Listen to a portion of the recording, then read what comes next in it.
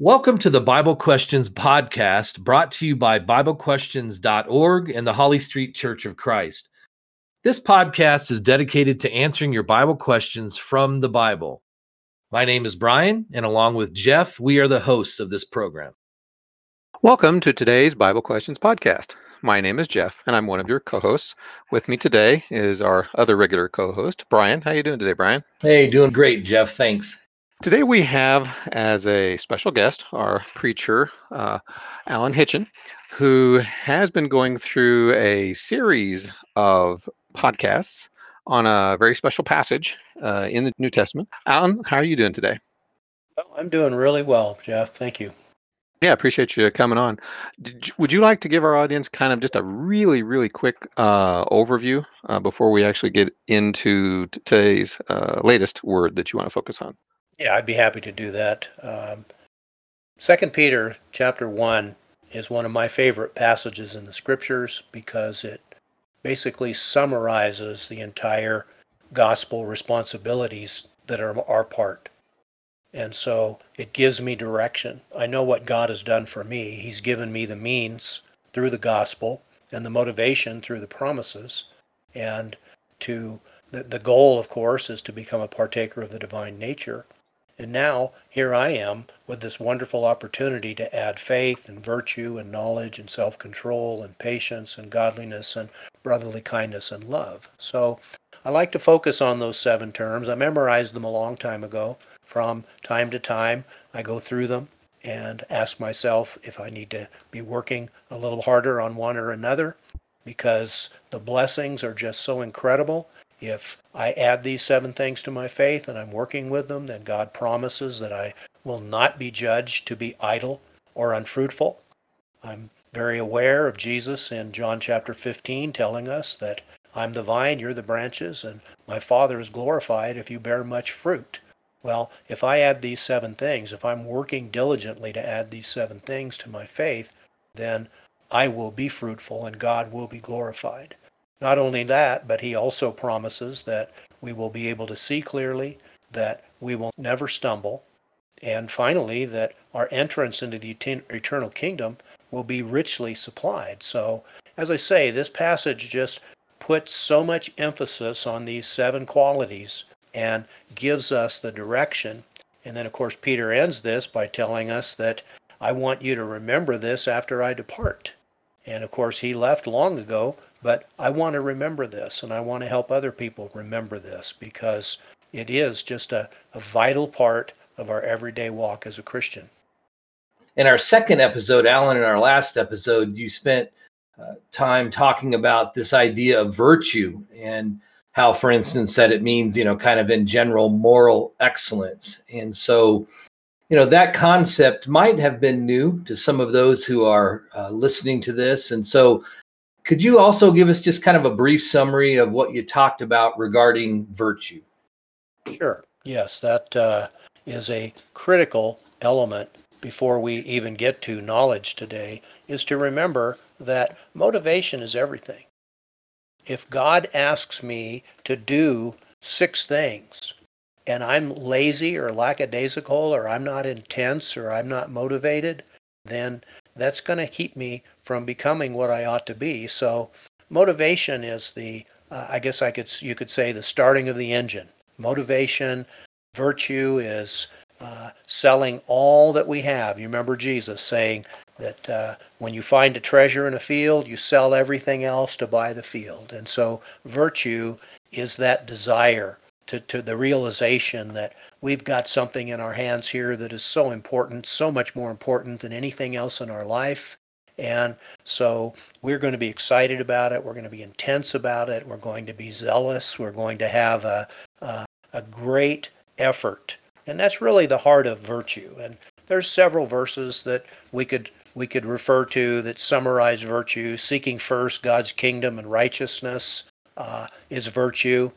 When Jesus said, where your treasure is, there will your heart be also. That's also virtue. Paul said in 1 Corinthians chapter 9 that we should run in such a way so that we can win. So he brings it down to Olympic contenders. And he explains that the motivation that keeps them every day sacrificing is virtue. And then forgetting what lies behind and stretching forward. That's virtue. Virtue means I'm never content where I am. I always want to go up the next step. I'm always, what's next? What's more? Is there anything else? How can I build on this? And so that's all part of this concept of virtue. And I would encourage the listeners to go back and listen to that lesson, because as I point out in the lesson, the Greek words have a very specific meaning that it's really difficult to translate into other languages. And so unless we go back and fully understand the word Paul used, it's pretty tough to add something if you don't have a clear picture of what it is. And so virtue is an absolute first step before we move into any of the other things God has asked us to do. Yeah, appreciate that overview, and as well as drilling into virtue. And again, like Alan, I would encourage our listeners to go back and listen to the previous podcast, because it is a fairly meaty subject. So tonight we're going to shift gears on to the next term, and it is about knowledge, which, on the surface sounds maybe simplistic, but there's a lot more to it than just that. So, Alan, would you like to get us started? Sure. Yeah, I would love to do that. If we go to 2 Corinthians chapter 5, and we carefully look at verse 17, Brian, would you like to read that for us tonight, please? Sure. 2 Corinthians 5, beginning in verse 17, it says, "Therefore, if anyone is in Christ, he is a new creation. Old things have passed away. Behold, all things have become new." And this verse covers, it's a global verse. It covers everything. When I come in to the Lord, when I'm baptized into Christ and enter into Christ, that's what Paul said in Galatians 3:27 through 29. He says, as many of you as were baptized into Christ have put on Christ. And so we now become a new creation. Baptism is an amazing ordinance that is likened to the new birth and likened to getting on the ark in 1 Peter chapter 3. And so when we enter this new relationship with the Lord, everything becomes new. Old things pass away. And so now I have a responsibility to relearn everything as if I don't know it. And so we go back to the idea of, if I'm going to a place I've never been before, then I need to have a map, and I need to look at the map. And there's no shame in saying, this is a new place. I need to learn how to find my way there. If I'm using a brand new product that I've never used before, I like to look at the owner's manual and try to understand, because some of them are complicated. And there's no pride, there's no sense of, well, I need to act like I know these things. And so when the idea here is set forth by the Apostle Paul in Romans chapter 12, verses 1 and 2. And so, Jeff, if you would please read that for us. Sure. Romans chapter 12. "And do not be conformed to this world, but be transformed by the renewing of your mind, that you may prove what is that good and acceptable and perfect will of God." And this is one of those classic, we don't know what we don't know. In other words, I don't know if my practice is of this world or whether my practice is part of being transformed. And so I have to go to the will of God, and I have to basically relearn everything. I have to relearn what God says about prayer, and relearn what God says about worship, and relearn how my relationship with my husband or wife, and how I should be a parent. Now God has plans on and guidance on how to be a parent. So it opens up a brand new vista. Everything's new. Old things are supposed to pass away, but they're not going to if we don't add this if we don't add this knowledge. If we don't continually, it's like going back to school. It's like an individual who is in an apprentice program, learning how to be in a trade. And so Christianity is a very complicated branch of learning because God is revealing to us the eternal nature of his relationship to us. And we've got a whole new life to learn how to live, a life that's been lived in heaven for all eternity and which we fell from and which we now have this opportunity to come back to. So we need to appreciate that we can't assume that we know how to do anything the way God wants it to be done, because now everything's new and I've got to go back to the scriptures to find out exactly what it is that I need to learn. So, Alan, there are some passages in the Bible that talk about the new birth of baptism and how the effects of the new birth are extended, once we are baptized. And these passages teach us that God wants us to see ourselves as children as far as understanding and what we need to learn. Can you elaborate on that a little bit?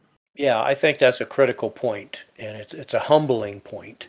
And so let's turn over, Brian, since you just finished commenting. Why don't you go ahead and read 1 Peter 2, verses 1 and 2. Here it says, "Therefore, laying aside all malice, all guile, hypocrisy, envy, and all evil speaking, as newborn babes, desire the pure milk of the word, that you may grow thereby." As Jesus said, unless a man is born again, he cannot enter the kingdom of heaven. He has to be born of water and the Spirit. And of course, the water is baptism, and the Holy Spirit is the one who's instructing us through the scriptures to be baptized. And once we come up out of the water of baptism, we are a newborn babe. And Hebrews 5 talks about the milk of the word also, and how those who are mature can eat meat, but those who are babes, they have to drink the milk. And here, Peter emphasizes we are like newborn babes. And we need to have the humility to recognize that it's not wrong to say, I don't know. It's not wrong to realize and understand that we're an empty cup. If we're already full, then every time we hear a lesson, well, I already know that. Well, how do you know it? Well, I know it because look at what Peter says in 1 Peter 1 and verse 18. Jeff, would you read that for us, please? Sure. Knowing that you were not redeemed with corruptible things like silver or gold from your aimless conduct received by tradition from your fathers. And then he goes on to complete the sentence. Right. And so we have received from our parents, and sadly, even if our parents are Christian, we can't always know for sure how much of their conduct is still influenced by the traditions that have been handed down from men. And so we have been redeemed from that aimless conduct, and now as newborn babes, we need to desire the milk of the word so we can grow. And so I need to look at myself as a baby. It's not hard to do. It's humbling. It is humility, and God gives more grace to the humble, but He resists the proud. And so, as a Christian, I have a book that is a roadmap.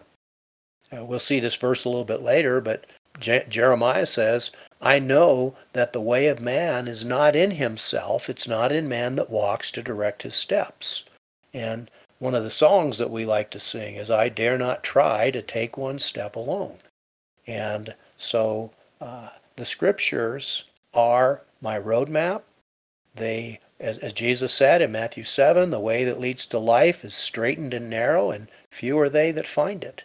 And so we have this path that we're walking on. And so I take a step and I look at the scriptures, and I take a step and I look at the scriptures, and I'm a newborn babe, and I'm longing to know more and to do better. And of course, Paul emphasizes something. Paul tells us that only the scriptures have the true realities.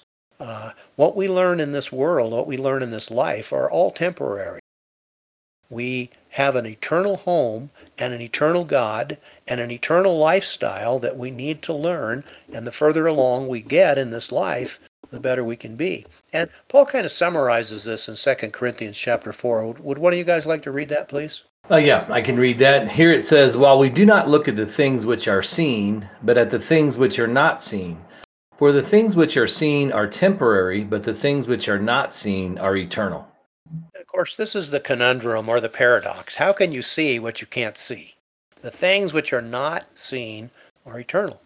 Well, Paul's going to go on in chapter 5 and say, we walk by faith, not by sight. In other words, the scriptures open the vista of heavenly things.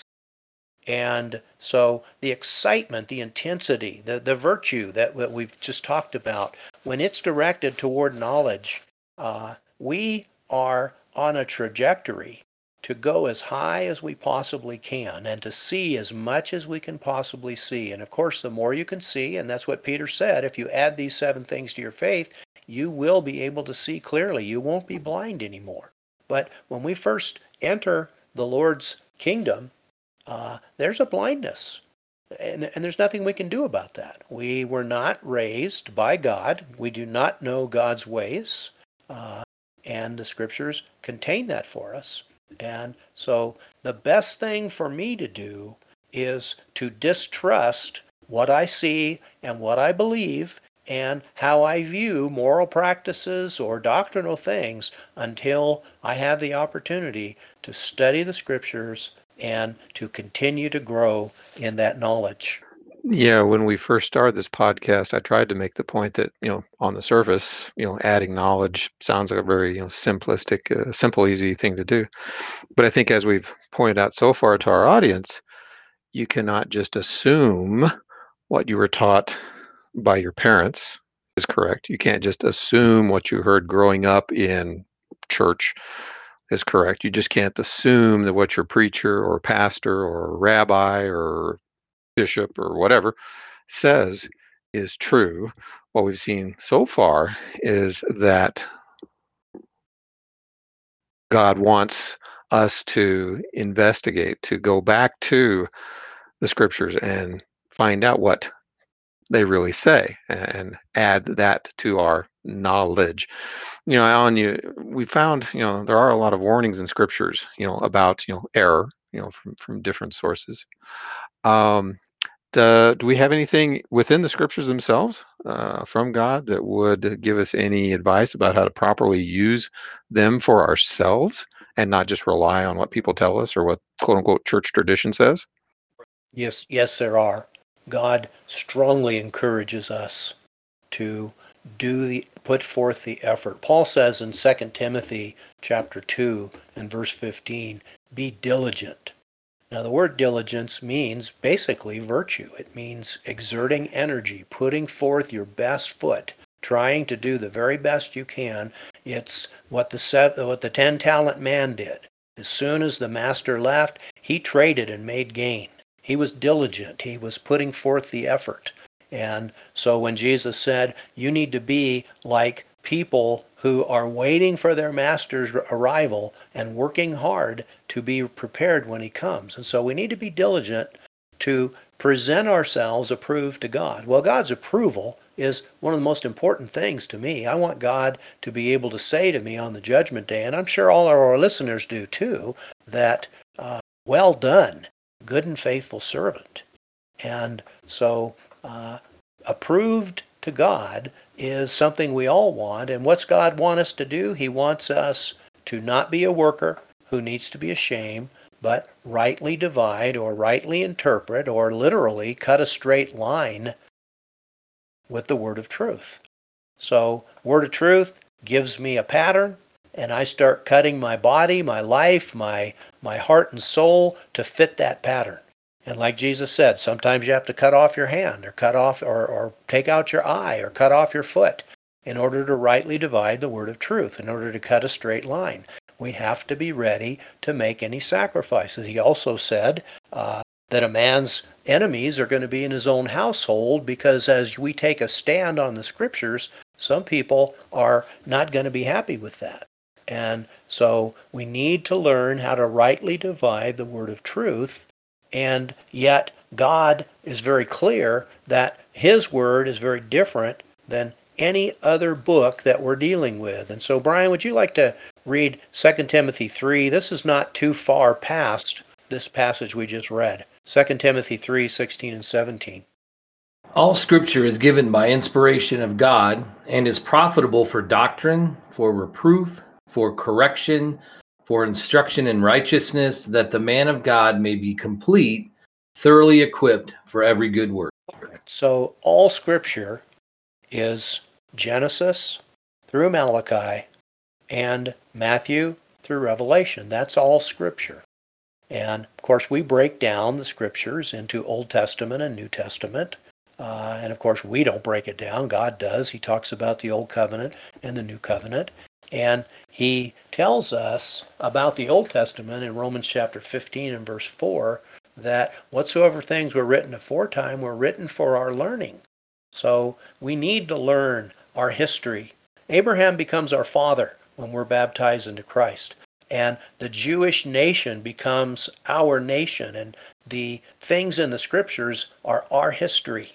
And they are all part of the great cloud of witnesses that the Hebrew writer talks about in chapter 12 that we need to listen to. Just like Abel is still speaking today in Hebrews 11, we understand so is Abraham, and so is Daniel, and so is Job. And we need to learn those Old Testament Bible characters and those Old Testament teachings because all Scripture has been given by the inspiration of God and is profitable. And we can learn a lot when Nadab and Abihu are killed because they offered a fire that God didn't ask them to bring. It didn't say he forbid them to bring it. It said he didn't ask them to bring it. And when they were put to death, well, I learned something about doctrine there, and I learned something about reproof there. And so all Scripture, and of course then we come to the New Testament, and of course that's our New Covenant, and there again, the gospel is profitable. It's all inspired. From Matthew to Revelation, there's not a single word in there, like Paul says in 1 Corinthians chapter 2. Not in words which man's wisdom teaches, but which the Holy Spirit teaches. So the Holy Spirit puts the truth into the minds of the apostles. Then as they're preaching it and teaching it and writing it, he gives them the words so that they don't make any mistakes. And so the Word of God is very profitable. And as I gain knowledge and I gain the ability to reprove and to correct and to instruct, and I understand doctrine, then I become complete, thoroughly equipped for every good work. So this adding knowledge to our faith brings rich dividends. It brings tremendous opportunities to see clearly and to understand the truth and to be able to practice the truth and not be cheated out of our prize, as Paul said, by men with a voluntary humility. And so we need to have this clear vision and this clear sight. You know, the Bible teaches us a key principle in that, you know, there is danger we all face until we've added this spiritual knowledge that you're talking about. So, Alan, what does God have to say about this danger? Well, sadly, the Old Testament is filled with terrible, sad examples of his people when they don't have knowledge. Jeff, I'd like you to read Hosea chapter 4 and verse 6 so that we can discuss this a little more. Sure. My people are destroyed for lack of knowledge. Because you have rejected knowledge, I also will reject you from being priest for me. Because you have forgotten the law of your God, I also will forget your children. And as Solomon said, there's nothing new under the sun. We still have this today. There are people in many different denominations who have forgotten the law. What they're teaching is from human wisdom. It is not what the scriptures teach. For example, the scriptures teach that God created the heavens and the earth in 6 days and rested on the seventh. But many denominations have accepted evolution, that somehow God did this in many thousands of years. Millions of years is what science says. Well, we reject that. God says, I did it in 6 days and I rested on the seventh. And And also the scriptures give us miracles. They give us wonderful events. Some people call those myths. And so they talk about the myth of the creation, the myth of the flood. They talk about the miracles of Jesus being just allegories or examples, but not true. Well, we're going to be destroyed for lack of knowledge if we don't accept everything in the scriptures as absolute truth. Jesus said in John chapter 8, verse 31, 32, 33, that if you abide in my word, you are truly my disciples, and you will know the truth, and the truth will make you free. So I have to respect. Jesus sent his apostles. He said in Matthew 28, all authority has been given to me. You go and teach them all that I have commanded you. And so from Matthew to Revelation, we have the commands of Jesus. Paul also said in 1 Corinthians 14, verse 37, if you think you're spiritual or you think you have inspiration and you're a prophet, you better or you must acknowledge that my writings are the commandments of the Lord. And so if I set aside what Paul says about women, or if I set aside what Paul says about moral issues, then my thinking is skewed. And I'm going to be destroyed for lack of knowledge. The knowledge of the scriptures is true knowledge. When I read something in the scriptures that doesn't make sense to me, the problem is me, not the scriptures. And I have to change that because there is a grave danger. If we don't have knowledge, there's a grave danger that we can be deceived and we can be destroyed. The people that Hosea was writing to, God had had enough. He was going to punish them. He was going to destroy the 10 tribes. He was going to take them into captivity. And here he explains why. Because of their lack of knowledge. Jesus does the same thing in Revelation chapter 2 when he says that if you don't repent, I'm going to remove your candlestick. So he's talking to the church at Ephesus in Revelation chapter 2 in the first couple of verses, and he says, I want you to know that you have left your first love. And because you have left your first love, I'm going to remove your candlestick if you don't repent. So learning, having virtue, having knowledge, we will never lose our first love if we can do that.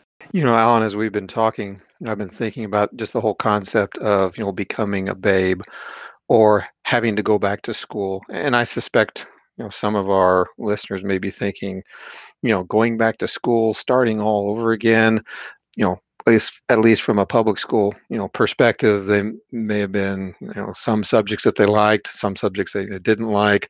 The concept of going to school might, on the surface, appear to be somewhat burdensome or distasteful, especially if you've already, grown up and graduated from, school in general.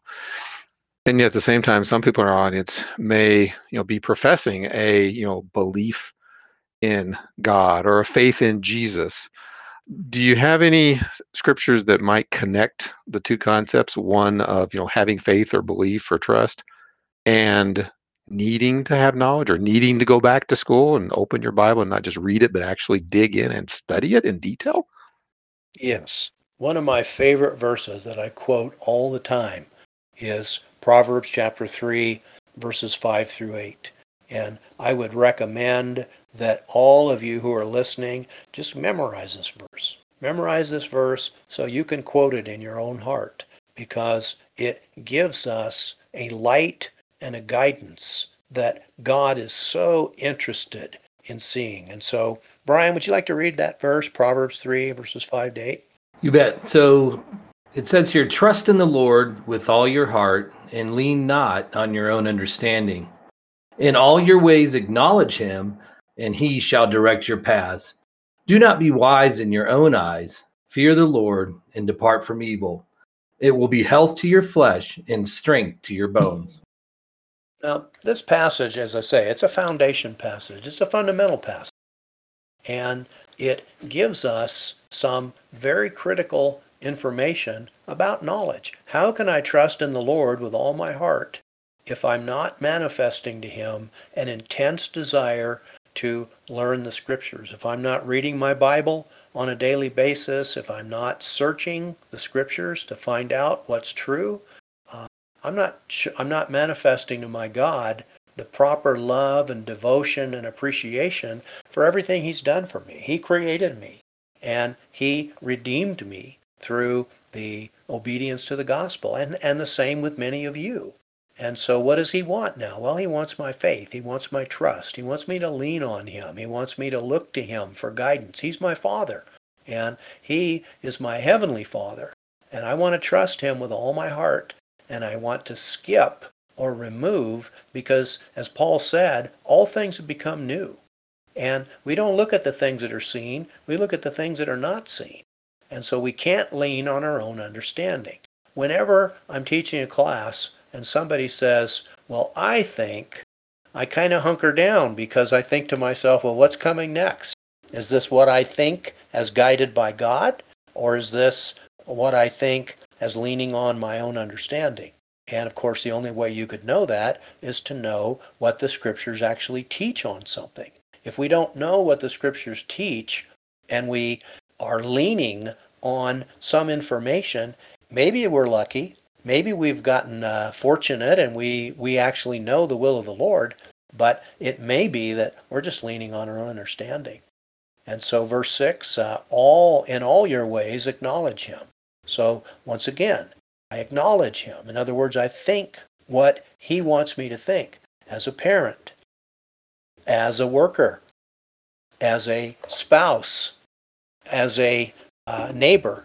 Well, I need to acknowledge Him. What does God say about that? What does God say about being a good parent, or being a good husband and wife, or being a good employee, or being a good employer? What does God have to say? Am I acknowledge Him? Is He directing my paths in those things? Like I said, knowledge is kind of a global thing. We've inherited a vain manner of life. It's been handed down from our fathers. Like I said earlier,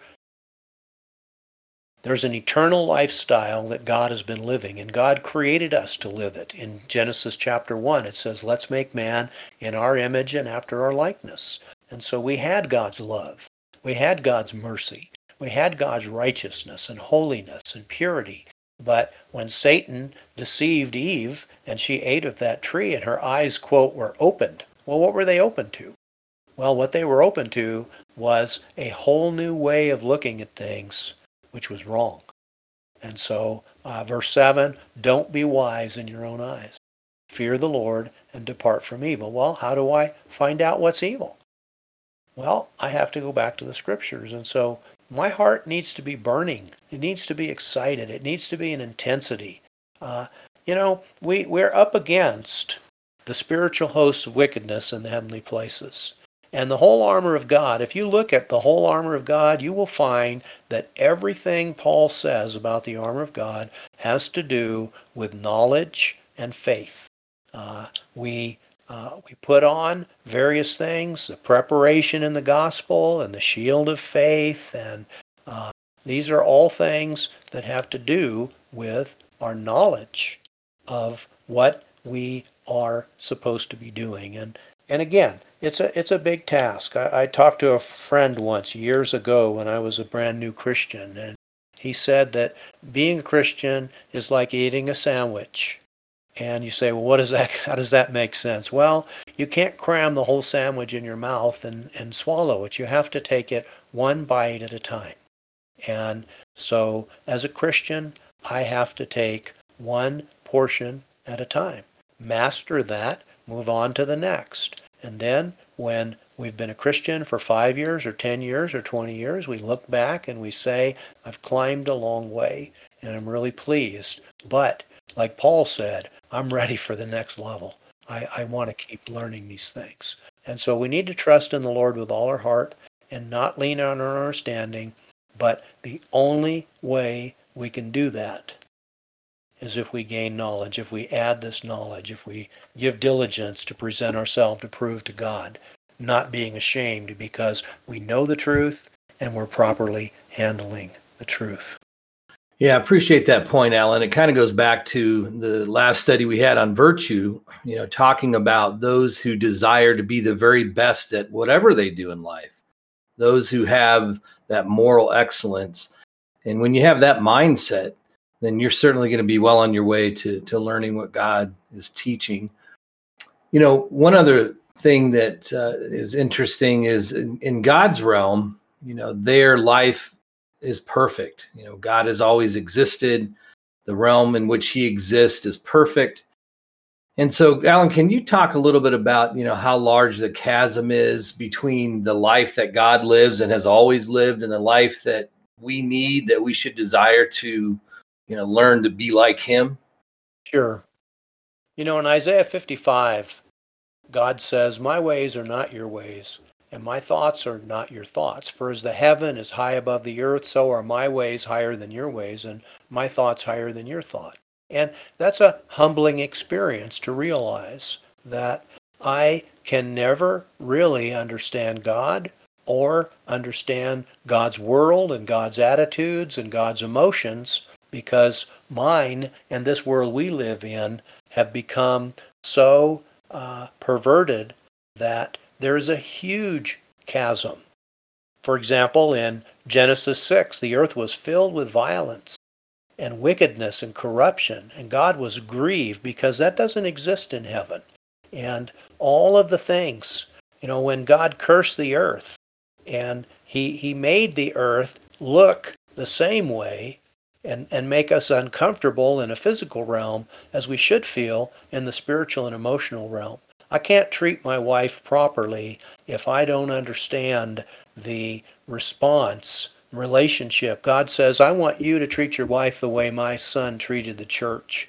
He came to this earth, he died, he sacrificed, he worked. And so as a husband, God says, you love your wives as Christ loved the church and gave himself for it. So there's a huge chasm. As a husband, that is not my initial thought, because I'm focused on the vain manner of life. I want to be a father like my dad was a father, and I want to be a husband like my dad was a husband. Well, that may be a huge drop from what we actually are supposed to do. And there's a couple of scriptures that they're short, but they're very powerful. And so I'd like for you guys to go ahead and read them. The first one's in Jeremiah chapter 10 and verse 23. O Lord, I know the way of man is not in himself. It is not in man who walks to direct his own steps. And here we have the basic concept of orientation. If I am taken out on a dark night with no stars and I'm spun around 3 or 4 times and somebody says, "All right, now we're going to leave and you're going to find your way home." Well, there's no way. There's nothing inside of me to gain the proper direction. I have to be able to look at the sun, or I have to be able to look at the stars, and I have to get reoriented. I have to figure out which way is north, which way is south, which way is east and west. And the same thing is true in the spiritual realm. It is not in us to figure out where to walk or how to walk. And so I've got to, once again, I dare not try to take one step alone. It's not in me. The vain manner of life that came down from my fathers, that's what's in me.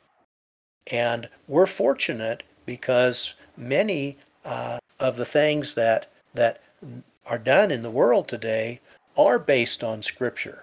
And so there are some scriptural things. We don't have to change everything when we become a Christian, but we just don't know which ones we need to change and which ones we don't.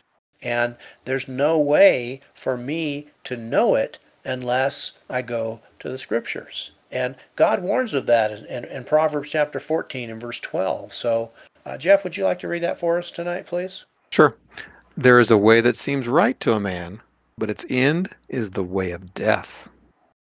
So the proverbist wants us to understand that without knowledge, I can pick a way. Like Jeremiah said, it's not in himself. I may be walking toward a cliff because it's not in me to direct my own steps.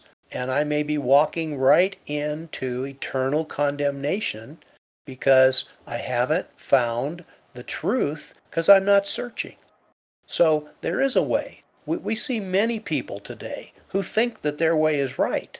and yet they can't all be right because everybody's going in totally different directions. Jesus said, I am the way, I am the truth, I am the life. No one comes to the Father except by me. And Jesus left a path for us to walk. And he said, enter by the narrow gate, for wide is the gate that leads to destruction.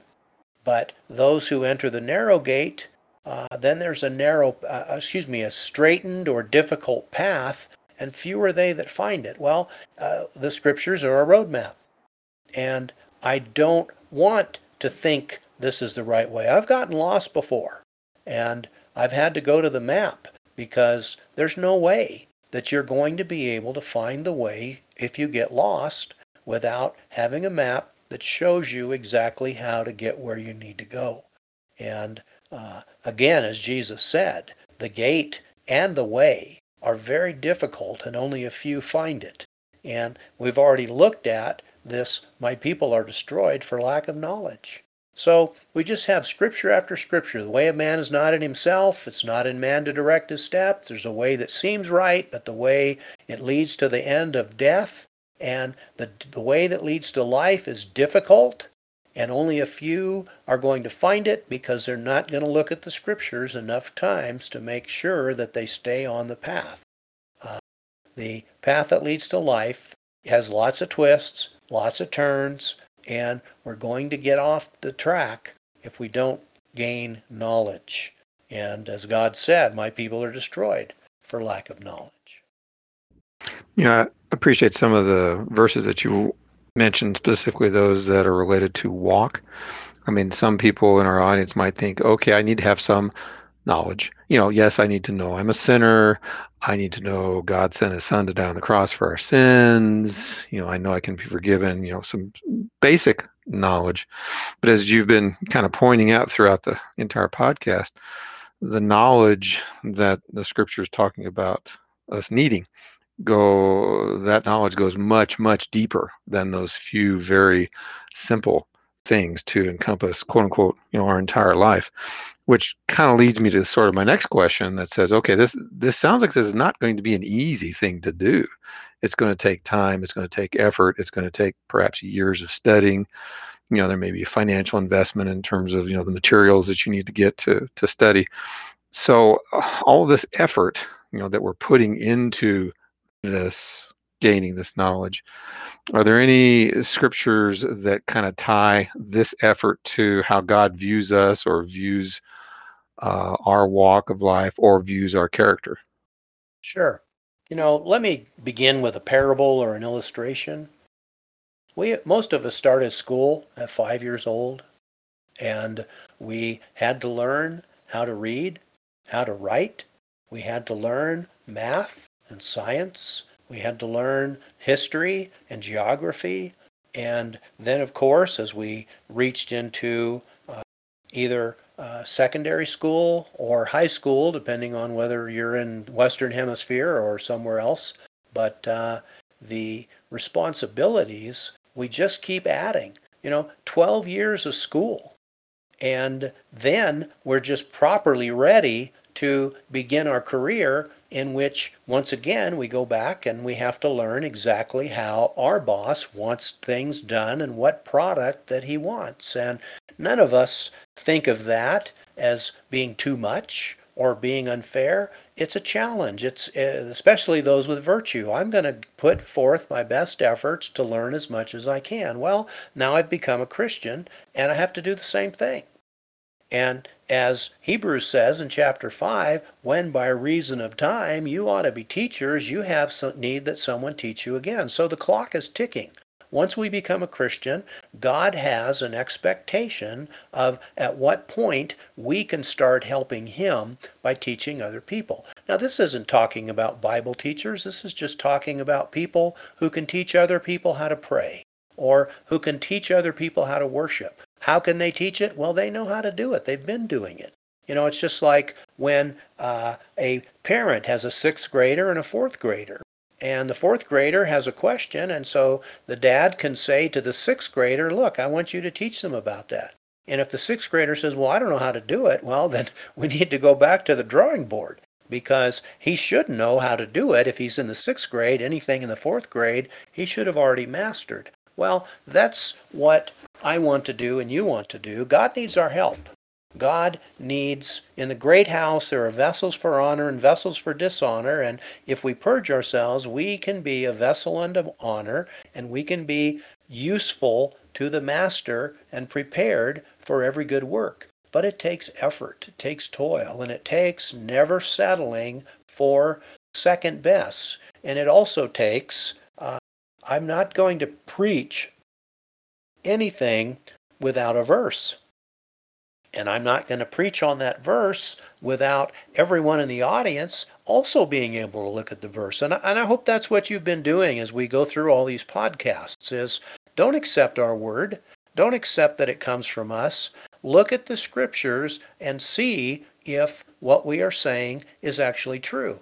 And that brings us to one of the most fascinating passages in Acts, where God talks about noble-minded or fair-minded people. And so let's read Acts chapter 17, verses 11 and 12. Here it says, these were more fair-minded, talking about the Bereans. These were more fair-minded than those in Thessalonica, in that they received the word with all readiness and searched the scriptures daily to find out whether these things were so. Therefore, many of them believed. And that's our mandate. That's our mandate as we put forth these podcasts, is that we give diligence to properly divide or properly handle the word of truth. And you, as the hearers, if you want to be more fair-minded, then you need to receive the word. Not my word or Jeff's word or Brian's word, but the word of God. We need to receive the word of God with all readiness. And so I need to be prepared to change the way I look at something today.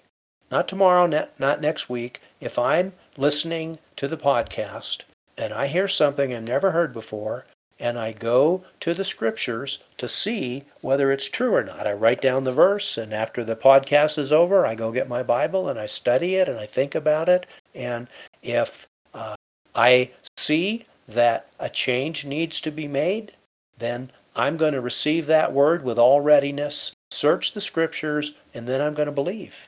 And I'm going to change. I'm going to repent, which means change my mind. And repentance is a critical element in all knowledge, because the moment that I see that I'm walking the wrong path, or the moment that I see that I believe something or I'm practicing something that God doesn't want me to do, well, I need to change my mind. So the first thing I do, I repent. The second thing I do, according to 1 John chapter 1, verses 8 and 9, if we confess our sins, he's faithful and just to forgive us our sins. And you say, well, why is it a sin? Well, the word sin means to miss the target, to miss the bullseye. I've missed the target. I'm off track. I'm not the husband I should be, or the wife I should be. I'm not the mother or father I should be. I'm not the worker I should be. I'm not the Christian. I'm not the morally minded person. And so I'm searching the scriptures. I'm listening to podcasts. I'm listening to sermons, trying to make sure that what I'm doing is absolutely what God wants me to be doing. And so when Peter says, add to your faith virtue, he's saying, add to your faith the zeal, the determination, the desire to never get weary, to never get tired. Paul talks about weariness, and he says, let us not grow weary in well-doing. Well, diligence keeps me from ever getting tired or ever getting weary. There's always something new, and I'm never going to be overwhelmed. I take it like that sandwich, one bite at a time. And so we have this responsibility to add this virtue, and then after we add the virtue, well, what good is virtue without knowledge? I'm all excited. I really want to do what God, but I don't know what to do yet. Well, what's my first responsibility? Learn the scriptures. Learn the Old Testament. Learn the New Testament. Listen, study, grow, develop, and then do what these Bereans did. These noble, fair-minded Bereans who received the word with all readiness, with all virtue, with all diligence. and search the scriptures themselves every day to find out whether these things were so. Because sometimes when we hear something, we hear one verse and a preacher says, this is what this verse means. Well, if I look at this other verse, well, wait a minute. This other verse modifies what this verse means. And so as I'm studying the scriptures, maybe I find a verse that tells me, like Paul says in Ephesians 5, be angry but don't sin. Oh, okay, it's okay to be angry. Well, James says the wrath of man does not work the righteousness of God. So yes, you could be angry, but for most of us, it's better to never get angry. And so we keep adding to the understanding of what the scriptures actually have put forth. And so as we wind down this information, I just want to encourage everyone to add virtue to their lives. And once they have the virtue, then learn exactly what God wants you to do with it. I want to be zealous. I want to be diligent. I want to work hard. But I don't want to be working in the devil's vineyard. I want to be working in the Lord's vineyard. And so we have this responsibility. Alan, just one final thought for me on this particular point, and I appreciate you really emphasizing the need for all of us to verify what we're taught is consistent with the scriptures. And it reminds me of Colossians chapter 2 and verse 8, where it says, beware lest anyone cheat you through philosophy and empty deceit, according to the tradition of men, according to the basic principles of the world, and not according to Christ. As we all know, there are so many teachers that have gone out into the world and are teaching their own philosophies, their own traditions, their own basic principles of the world. And the only way we're going to know if what they're teaching is consistent with God's word is, of course, by adding to this, or adding knowledge, as you pointed out, and verifying what they're saying with God's word. And that's exactly right. There's two water sources. There's the tainted water, and then there's the pure milk of the word. And I'd also like to encourage our listeners that the website is just filled with wonderful teachings on the truth. And as Jeff can point out, there's good ways to find these topics and learn the truth about them. Exactly. Yeah, at BibleQuestions.org. From the homepage, at least three main ways you can go. There's a menu item called Study Aids, which will give you links to a Bible reading plan, actually several Bible reading plans, as well as link to an online Bible. You don't even need to have your own physical Bible. You can actually go online and study the scriptures that way. There's also Bible dictionaries and other reference aids to enable you to dig deeper into the scriptures, and all that's under the Study Aids menu item. Under the Lessons menu item, for people who want to kind of start somewhere, there's a online series called Bible Basics that, interestingly enough, Brian administers, where you can actually read the material, fill out the questions, actually online, hit the submit button. Brian will get your answers, will kind of give you feedback and give you the link to the next lesson. There's also a couple other lessons in that section on how to actually study the Bible. And the third of the three, in the topical section of the website under B, there's a good number of articles on Bible study, B for Bible study, including, Alan, I think a couple different series of articles that you wrote on how to properly interpret and understand the scriptures and really dig deeper. So lots of good material. That's BibleQuestions.org. So, Alan, as we wrap up this particular episode, can you give our listeners a preview of the next attribute that God encourages us to add to our faith?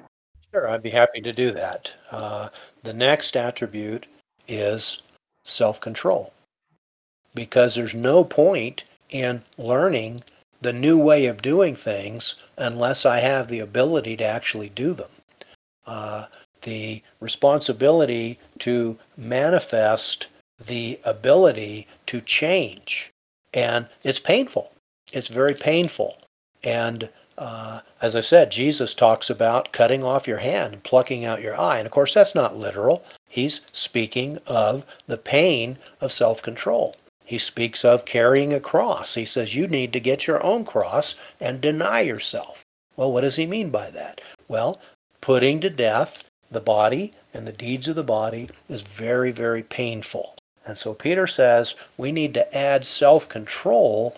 And so in our next podcast, we'll be talking about the means by which God has given us to gain that control and suffer whatever pain we have to suffer in order to be the man or the woman that God would like us to be. Thank you for that, Alan. So we encourage our listeners to tune into our next episode in this Adding to Your Faith series, where, as Alan mentioned, we will talk about self-control. Thank you for listening to this edition of the Bible Questions podcast. We invite you to visit our website at biblequestions.org, where you can find over 1,000 scripture-filled articles on a wide variety of Bible topics, along with about 24 free Bible study lessons and other Bible study aids. Plus, you can submit a Bible question to us to get a personal response within a couple of days. Check it all out at biblequestions.org.